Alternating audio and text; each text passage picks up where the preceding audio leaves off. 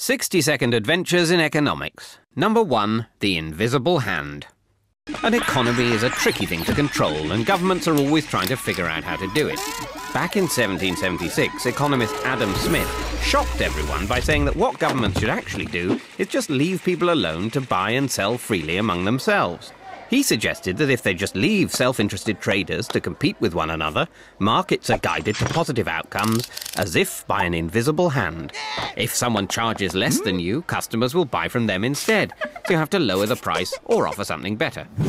Whenever enough people demand something, they will be supplied by the market, like spoilt children, only in this case everyone's happy.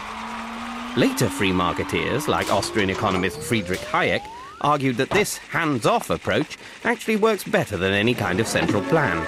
But the problem is economies can take a long time to reach their equilibrium and may even stall along the way.